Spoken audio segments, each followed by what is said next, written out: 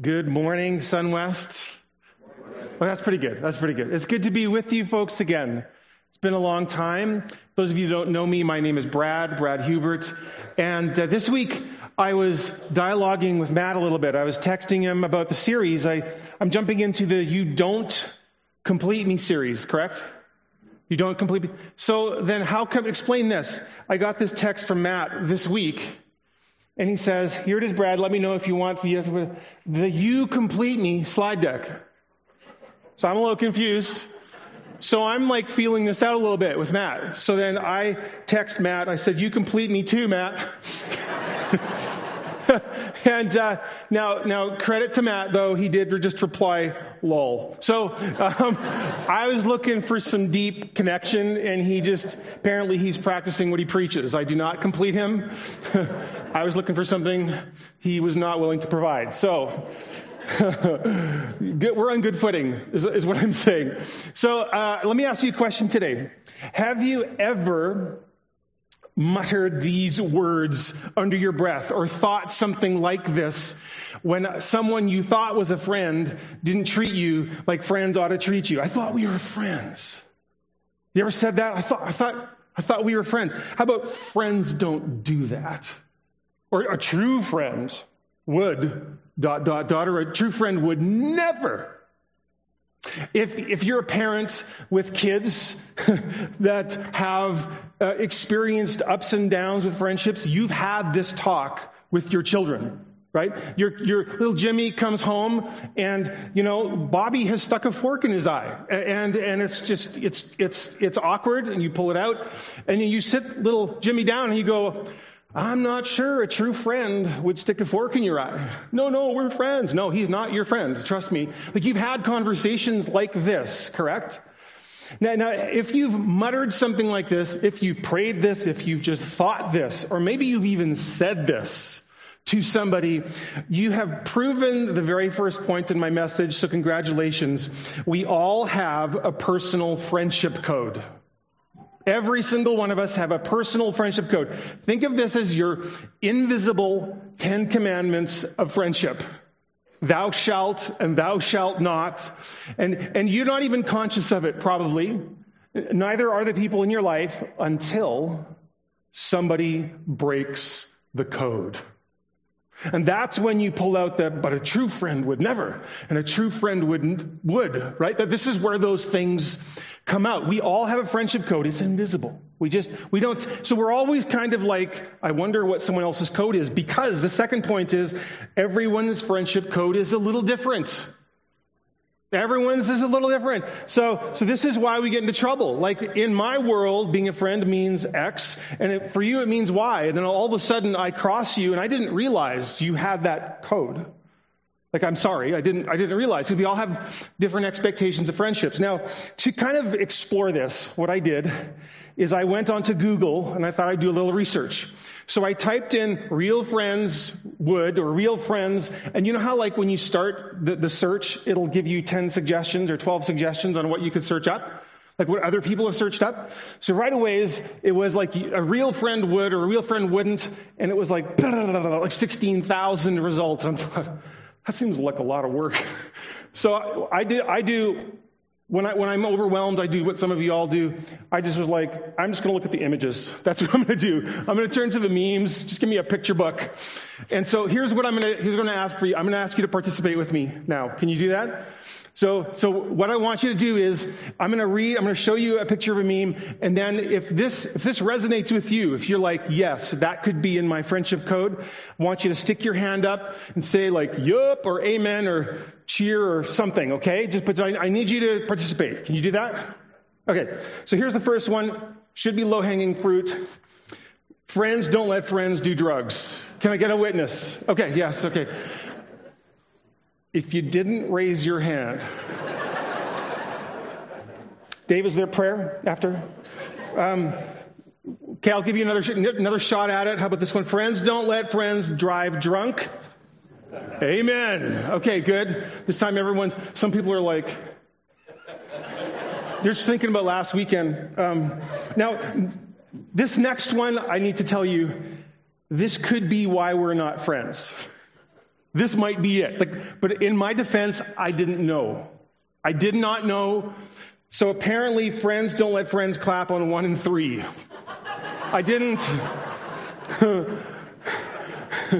See how emotional this is? We're getting an applause for that one. That was definitely in your code. And my thing is, I don't clap on 1 and 3. We're good. I just don't clap on 2 and 4 either. It's just messy. Now the next two I think are probably tending towards more of the guy side. I don't want to generalize too much, but friends don't let friends skip leg day. This guy clearly needs some better people in his life. My thing is, I didn't know there was a leg day. I didn't know there was an upper body day. I just have days. I'm not. How about this? Okay, so now this is definitely a guy one too. Good friends don't let you do stupid things alone.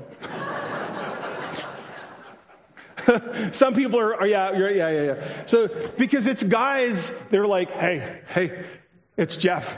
You want to get our bikes and drive them off the roof into the pool? Sure, guys, so gals go to the bathroom together, men go to prison together. That's the difference. Just saying. How about this one? Friends don't let friends shop alone. This is more maybe for the gals. See, here's the thing. When women shop together, they come home with more stuff. Oh, girl, you look fabulous. Take the shoes, take the bag, take the store. Your husband will understand. You can bring it back later. But guys, they're like, dude, that's stupid. And then you come home with less. By the way, I don't know if I don't think I've ever been shopping with a guy. Never. I'd be mortified. Look away. Don't look. How about this one? Friends don't let friends wear bad outfits. Anyone? Yeah, you were weaker on that one, and I know why. I was looking around at what some of you guys are wearing today. And, wow. Last one. Friends don't let friends cut their own bangs. True story. I have been cutting my own hair for 10 or 15 years. I have. And you're like, we know. Okay. So number one, everyone's got an internal friendship code. It's invisible until we break one of the commandments. Number 2, everybody's friendship code is different. And number 3, our friendship code is built on our approach to friendship. Now, if I could get 3 volunteers to come up with me just for a few minutes on the stage, really, really fast, because we're streaming. So I need you to just jump up. I promise I won't embarrass you. If I could get these up here, that'd be fantastic. I'm going to get you to hold, none. Okay, you guys, you introduced me as a friend of Sunwest. 2, we need one more. One more. We got this. Come on. I'm going to start picking people. There we go. Okay, excellent. Sweet. We got it. Okay, if you guys could stand maybe just right here is good. What I'm going to do is I'm going to give you guys each something to hold when it's time. And each of them are going to be embodying an approach to friendship. Okay? So the first approach to friendship is this one right here. Okay? Will you be my friend? In other words, we bring a question to our friendships. The question is, will you be my friend? And the implication is, it's your job to answer my question. That's my approach. Will you be my friend? Will you be my friend? And I define my friends then as the people who answer my question by caring for me. So maybe you've said this. Who are my friends? The people that care about me. Those are my friends. Now, the second approach to friendship is polar opposite to this. There you go. Here, you can stick. Yeah, and that's, I'll be your friend. Can you see the difference? He's bringing a question. He's bringing an answer to the question. He's saying, my friends are the people I choose to give myself to. My friends are the people I choose to care about. Now, interestingly enough, if this is the way you approach friendship all the time, this kind of person's always in need of friends. That kind of person never is, because all they have to do is choose someone. to care about, and that's who they've called their friends. Now, the third view of friendship is different than the other two as well. Let's be friends. And the focus here is on a mutual bond. So when we approach friendship this way, yes, I want someone to care for me, but I also want to care about them. I just want it to be mutual, right? Now, can you see the different approaches to friendship? Now, what I'd like you to do is I'd like you to take a snapshot of this in your mind. I'm not going to make you guys stand up with me the entire message. That would be awkward. We're not friends. Yeah, we can be friends. Let's be friends. Okay. But what I want you to do is remember those, because what I'm going to do now is we're going to jump into Scripture, and I want to explore how this plays out in what I think is the gold standard of friendship in the Bible. Now, when I use that phrase, gold standard of friendship in the Bible, who comes to mind if you're a Bible person? David and Jonathan. What else? I just heard, what about it? I didn't know you spoke in tongues here. That's good. Anyone can interpret. David and Jonathan, that's who I thought of as well. David and Jonathan. If you're not a Bible person, let me explain who these guys are. Okay? So at the time of the story that we're going to cover, King Saul was the very first king of Israel. He was appointed by God, but he very quickly went downhill. He became a maniacal, paranoid leader who would squash anyone who would threaten his throne. And Jonathan was his son. So Jonathan befriends David, this shepherd kid that lives down the hill somewhere. And the awkward thing about this friendship is that because God rejects Saul as king because of his disobedience and the way he was handling his own heart, his pride, his insecurity, God sends Samuel the prophet to go anoint David as the future king, even though Saul is king. And so David is friends with Jonathan, the son of Saul, who will inherit the throne from his father. So Jonathan is got this throne coming to him, but God has said that David is going to become king. Awkward. But here's how this plays out. Now, what I did for my research for this friendship, David and Jonathan, is I turned to a different kind of search engine, and I recommend you try it out. It's called BibleGateway.com. It's an online concordance. It's kind of like a search engine for the Bible.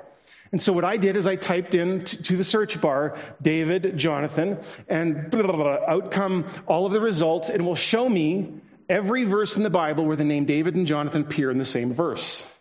Right? So what it gives me then is it gives me, you know what this kind of looks like a feed. It actually gave me their friendship feed. When you think social media, it was like a conversation between David and Jonathan. So what I want you to think about now is, which of these will you be my friend? Let's be friends. Or I'll be your friend. Which kind of friendship is embodied by Jonathan? Which kind of friendship is embodied by David, and what can we learn about it? Game? Good, because that's what I'm doing. Okay. So, here's how the first one plays out. Jonathan became one in spirit with David, and he loved him as himself. Jonathan made a covenant with David because he loved him as himself. Remember that covenant. Jonathan took off the robe, it would have been a royal robe, right, that he was wearing, and gave it to David. Jonathan had taken a great liking to David. Jonathan spoke well of David to Saul, his father. Are you seeing a pattern here? Have you ever thought, in this friendship, it feels like it's not 50-50? Like, I was going in thinking I was going to learn about David and Jonathan, and really I started learning about Jonathan and David. The weird thing is, this is David's story, but in terms of the friendship, it's Jonathan, Jonathan, Jonathan, Jonathan, Jonathan, Jonathan. He's the one who's initiating. So Jonathan has clearly approached his friendship with this shepherd kid as, I will be your friend. He's chosen him. And he's committed to him, and he's proving it. Now, the first time we have David enter the chat, Saul is upset at David and starts hunting him down because he's threatened again because of David's victories and things. And people are starting to put their allegiance in David instead of Saul. And so he puts out a manhunt for David, and David goes on the run. And David fled from Naioth at Ramah and went to Jonathan and asked, "What have I done? What's my crime? How have I wronged your father that he's trying to kill me?" Subtext, I thought we were friends. Have you ever had a friend that only reaches out to you when they need something?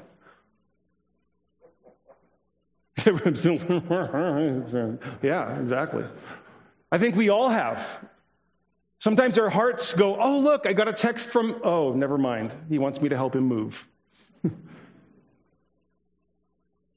It's Jonathan, David, because I need something. David's obviously approaching this friendship from a different perspective than Jonathan. David and Jonathan have different views of friendship. David's saying, "Will you be my friend? Prove it by caring for me." Jonathan's like, "I'm your friend." And he proves it right here. Jonathan's reply to David, "Whatever you want me to do, I will do for you. I'll fix it." Why? Because I have committed myself. And what does he say? Jonathan said to David, "I swear by the Lord, the God of Israel, I will surely sound out my father by this time the day after tomorrow." So I'm going to take the initiative. I'm going to reach out to my dad. I'm going to try and make this right. Like, I can fix this. And then Jonathan called David after having the conversation with Saul, and he brought him to Saul, and David was with Saul as before. So here now you have the son of the king interceding on behalf of David to the king so that David can come back and be part of the palace kind of framework again. So this is a beautiful picture of friendship. Now at this point in the story, we see something else. Jonathan has committed to David. He said, "I will be your friend," period. But does that mean he doesn't want it to be mutual? No. He wants it to be mutual. So the next one is Jonathan had David reaffirm his oath out of love for him because he loved him as himself. Have you ever felt like, "Look, I'm your friend. Like, I'm committed to you, but can I get something back? Like it feels like I'm giving and giving and giving, and there's nothing coming back. Can I?" And it's kind of interesting. If you say, "Are you my friend? Will you tell me you love me?" If they say, "Sure," does it mean as much? No. Because you want it just to come back naturally. But poor Jonathan is feeling what we often feel. How come is it? It's not mutual. Now, Saul goes on a bender again, gets all upset at David. David is forced to flee right before a big feast. And so Jonathan said to David, "Tomorrow's the new moon feast, and you'll be missed because your seat will be empty." Again, it's Jonathan. And then the most awkward dinner table conversation of all time takes place. Because at the feast, with the dignitaries at the table, it's not just Saul and Jonathan at the table. Jonathan decides to go into it with his dad right here, right now. Maybe because he wanted witnesses, I don't know. He said, "Why should he, David, be put to death? What has he done?" Jonathan asked his father, but Saul hurled his spear at him to kill him. Okay, just a little pause here. Do you have rules at the dinner table? No farting, no burping at the dinner table. Does anyone have no hurling spears, no warfare at the dinner table? Saul, put the spear down. You can pick it up later. Take it outside. Don't bleed on the pork, whatever. I guess they wouldn't be eating pork. Anyway, so you get the idea. This is super awkward. Not just awkward, it's horrific. Jonathan got up from the table in fierce anger. On that second day of the feast, he did not eat because Saul threw a spear at him. No, because he was grieved at his father's shameful treatment of David. That's how committed Jonathan was to this friendship, that when his own father threw a spear at him, he was horrified because of what this meant for David. So then Jonathan went out to the field for his meeting with David, and he has to break the news to him. I want to stop just a minute, and I want to ask the question, what can we learn from this friendship feed? Especially in light of this series, You Don't complete me. The first thing I would say is that you can see how beneficial already it's been. You see this friendship in a completely different way simply by looking at the friendship feed. So I would say we need to evaluate our friendship feeds. Now here is the warning. As you look at your text conversations and you look at the back and forth, or you think of who invited who and when was the last time somebody initiated, your tendency is going to be to look for how wonderful a friend you've been and how you have been neglected by your friends. You will look for how you have been wronged. But what I'm saying today is I want you to look for, have I been a Jonathan to somebody else? That's how I want us to look. You know, as I was processing my life in late 2019, in the fall of 2019, I found myself, this is right before the COVID, this is the before times, I was so lonely in ministry. I was feeling so isolated. And remember one day I was having a conversation with my wife, Shauna, and I was like, I just don't have any friends. I don't understand. And she pointed out to me, she said, well, haven't you gone for coffee with Norm 3 times this fall? And I remember my friend Norm Rempel. Some of you may know him. He passed away in 2022. I realized in that moment, he had initiated a coffee with me 3 times in a row. I was David, he was Jonathan. And so I actually called him up or texted him. It's like, can we do coffee? I would love to connect with you. And I'm so sorry. I want to wake up. And so I actually used the phrase, let's be friends. I want this to be mutual. Thank you for caring for me, for reaching out to me. But I want to reciprocate. I woke up to the fact that somebody was pursuing me, and I didn't even realize it because I was commiserating so much. Now, another reaction that we might have as we were reflecting on this story of David and Jonathan, or rather Jonathan and David, is, where's my Jonathan? I realize God wants me to be a Jonathan, but sure would be nice. Sure would be nice. I mean, just think of what Jonathan did for David. He was willing to let go of his kingly right of throne, the inheritance, to befriend the shepherd boy who could displace him. He makes a covenant with David. He intercedes for David on his behalf with the king, the father, so that David can come into the palace again. He pursues David over and over and over again, even when David doesn't reciprocate. Where's my Jonathan? Wouldn't it be amazing to have someone in our life like that? And as I was asking that question myself, that's full disclosure, where's my Jonathan? I felt like Jesus was like,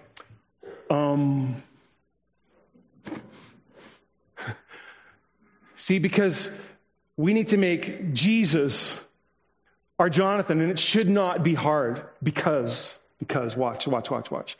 Jesus is the Son of the King of Kings. He lays aside his heavenly throne, his glory, to befriend this wretched sinner, me, and he makes a covenant with me with his own blood, intercedes for me on my behalf, so I can come home and take a seat with him in the palace of heaven and be reunited with his Father, and then he pursues me relentlessly even when I don't return the favor. Can I get an amen to that? That's our Jesus. Jesus is our Jonathan. And hear me, please hear me. If Jesus doesn't satisfy you as your Jonathan, nobody ever will fit the bill. Because nobody is ever going to do that for you. And it's in that friendship with Jesus that we realize, you, Lord, complete me. And if you complete me, these people don't have to. Then I don't have to bring my question. Will you be my friend, or will you complete me? I can instead bring an answer. Not I will complete you, but I can befriend you because my deepest friendship needs have already been met. And if we make Jesus our Jonathan, we are then freed to befriend people like Jesus, to be a friend to people like Jesus.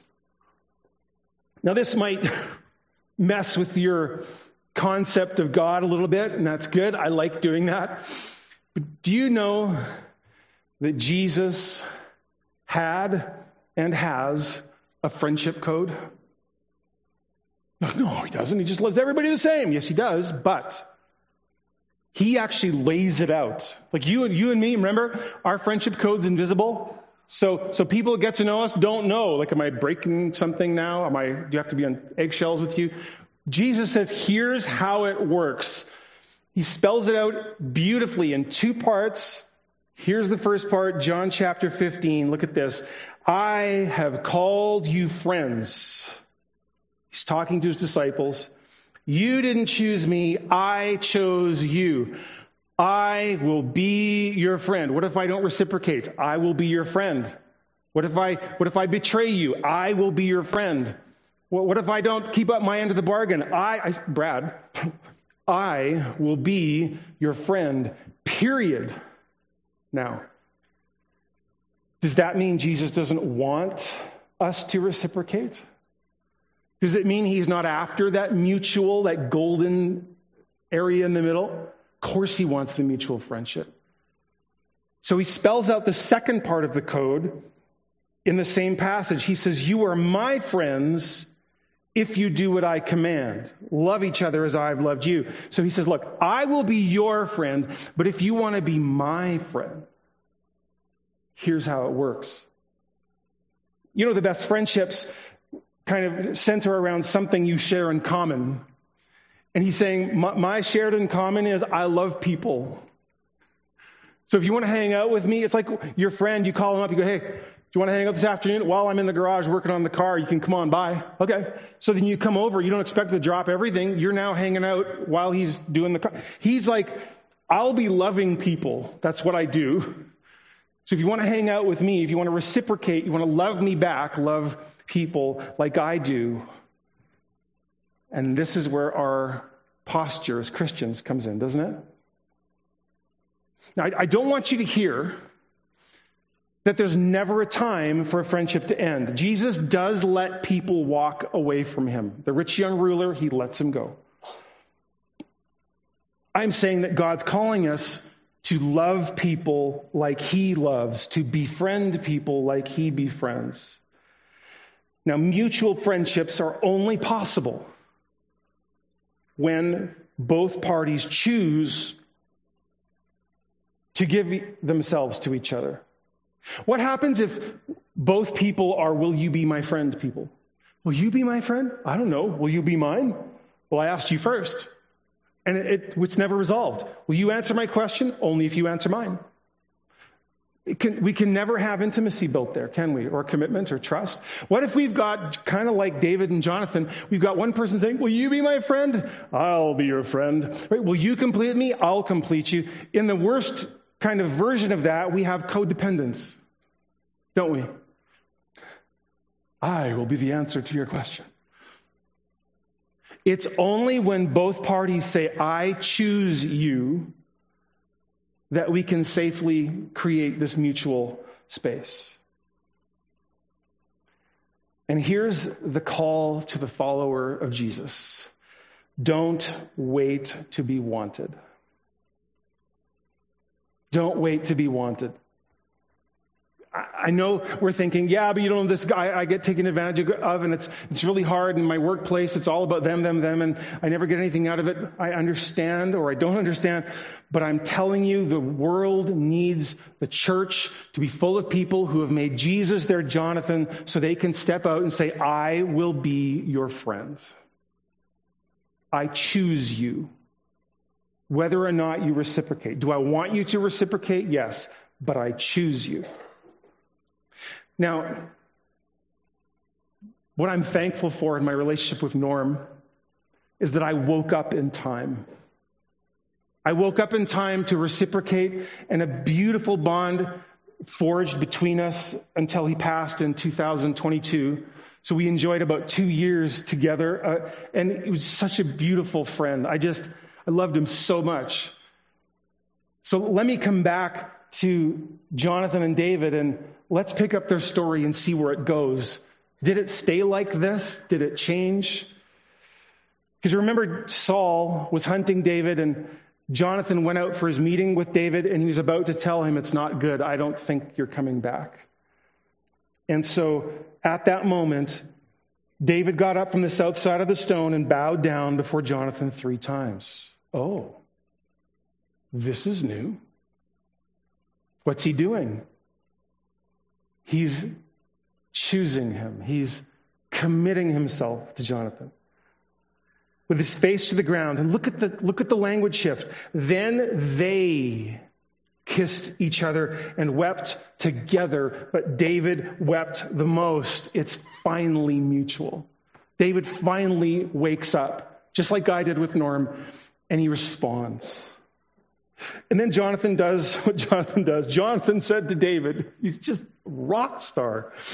He said, go in peace, look, for we have sworn friendship with each other in the name of the Lord. So David goes on the run. Jonathan finds him one more time. Jonathan went to David at Horesh, helped him find strength in God, because that's what Jonathan did. That's what he does. And then the two of them made a covenant before the Lord. And then Jonathan went home, and David remained at Horesh. And this is the last time they would see each other alive. Whew. Just in time. Just in time. I want to encourage you to evaluate your friendship feeds. To look at not just how are people treating me, but what kind of friend am I? Because I can't be a Jonathan to someone else. I can't choose someone fully until I have made Jesus my Jonathan, until he completes me, so that I don't need you to do it for me. And then I'm free then to befriend people like Jesus. As I close, I have one more thing to say, and I have permission to do this. If you're wondering, how do I make Jesus my Jonathan? In other words, how do I lean into that deep, intimate friendship? How do I grow that friendship with Jesus? I've just released a brand new book. I'm so excited about it. I don't have any today, but it's called Deeply Devoted. And the subtitle is Grow Intimacy with God Through Daily Devotions That Change Your Life and Bring You Joy. It's all about bringing people to the feet of my Jesus to reciprocate what he has initiated. Let me pray for you.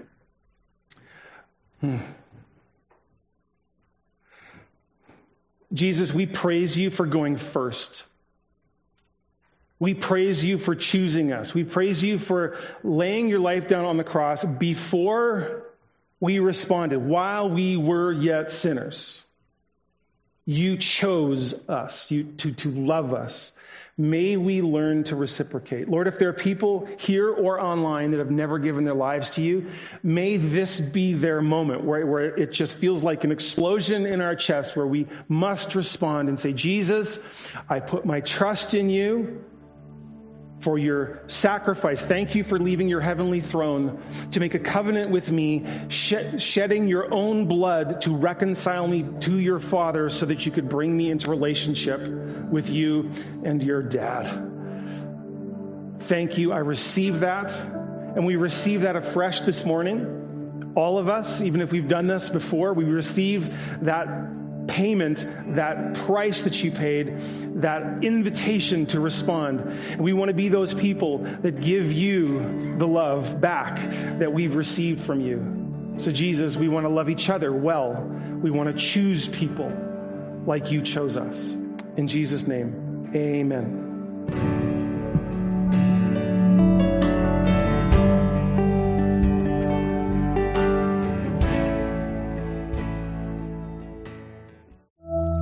Thank you.